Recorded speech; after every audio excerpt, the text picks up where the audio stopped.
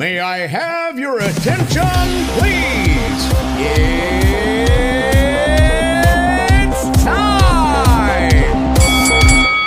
Dylan Jones scored a career-high 29 points and had 10 rebounds, and Weber State rallied from 14 down in the second half to stun No. 23 St. Mary's 61-57 on Sunday night.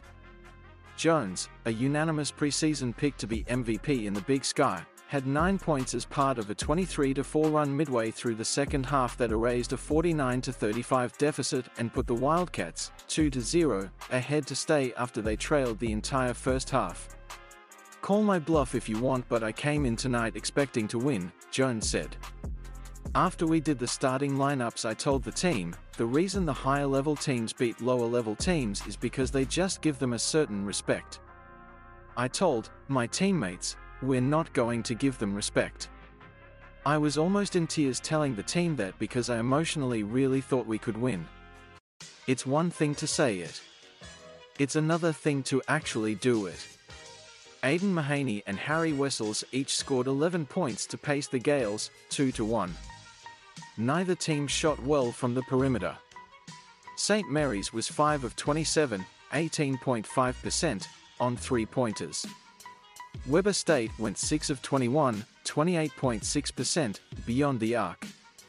The Gales were sloppy over the final 5 minutes and committed 3 of their 15 turnovers, a problem that plagued St. Mary's in its win over New Mexico earlier in the week. Concerned? "Not very good there," Gales coach Randy Bennett said. "We keep turning the ball over, not shooting it well. We didn't play well enough at either end of the floor to pull that thing out." With several NBA scouts in attendance as well as his brother, Jones picked the perfect night to have his career game. He shot 11 of 20 and overcame 5 turnovers to lead the Wildcats to the win. The Wildcats' victory wasn't a total surprise. With all 5 starters back from last season's team that finished 18-15, Weber State is favored to win the Big Sky. "The message is just that we are a good team, a good collective group of guys," Jones said. "We're not just going to 5 people respect because of their name. We will be able to show up and play." The Wildcats' first win in 5 all-time games between the two schools, and it was a big one. While Jones did the chunk of scoring, his teammates kept their cool and chipped away at the leads until they took control. The Gales had too many self-inflicted wounds and are likely to drop out of the top 25 after this loss. Bennett has spoken to his team several times about the mistakes the Gales were making, but it didn't seem to make much difference.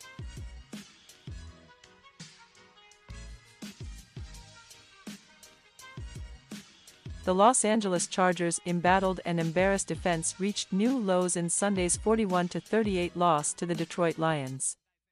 "Offense did their thing today, and we needed to step up," rookie outside linebacker Tuli Tuipulotu said. After strong performances in comfortable wins against the Chicago Bears and New York Jets, opponents with inexperienced quarterbacks and struggling offensive lines, the Chargers regressed by allowing 533 yards to the balanced, physical and talented Lions.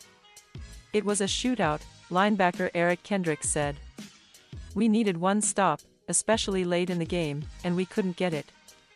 It was apparent from their third snap on defense that the Chargers, 4-5, were going to have a tough time getting stops."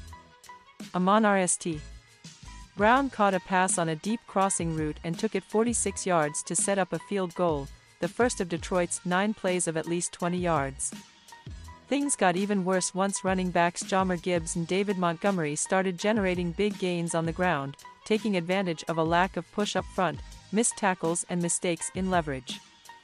Gibbs followed his blockers before cutting back and accelerating for a 35-yard run, which set up his 1-yard plunge on the next play for the first Detroit touchdown. It looked even easier for Montgomery on his 75-yard scoring burst late in the second quarter.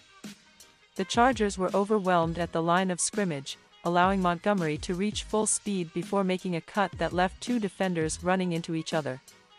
The Lions, 7-2, had 200 yards rushing, including 177 in the first half. Montgomery had 116 yards on 12 carries, and Gibbs finished with 77 yards and 2 touchdowns. We pride ourselves on playing the run, so that's even more frustrating for me, outside linebacker Khalil Mack said. The Lions' early success allowed quarterback Jared Goff to take over in the second half, attacking with screens and play action. He finished with 333 yards passing and 2 touchdowns. If we can't stop the run, the playbook is open, Tuipulotu said. Like everything is open. Detroit punted once in 10 possessions, with only a brief clock-killing drive to end the first half failing to reach Los Angeles territory.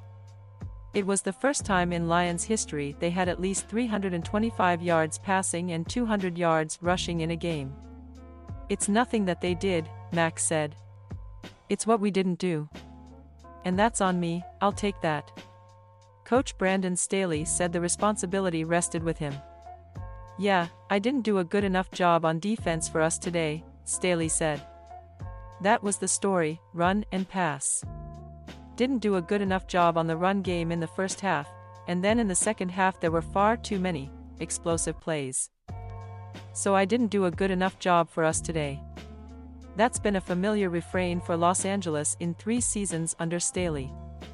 He has lost 4 games in which the Chargers have scored at least 30 points, including their playoff meltdown against the Jacksonville Jaguars last January.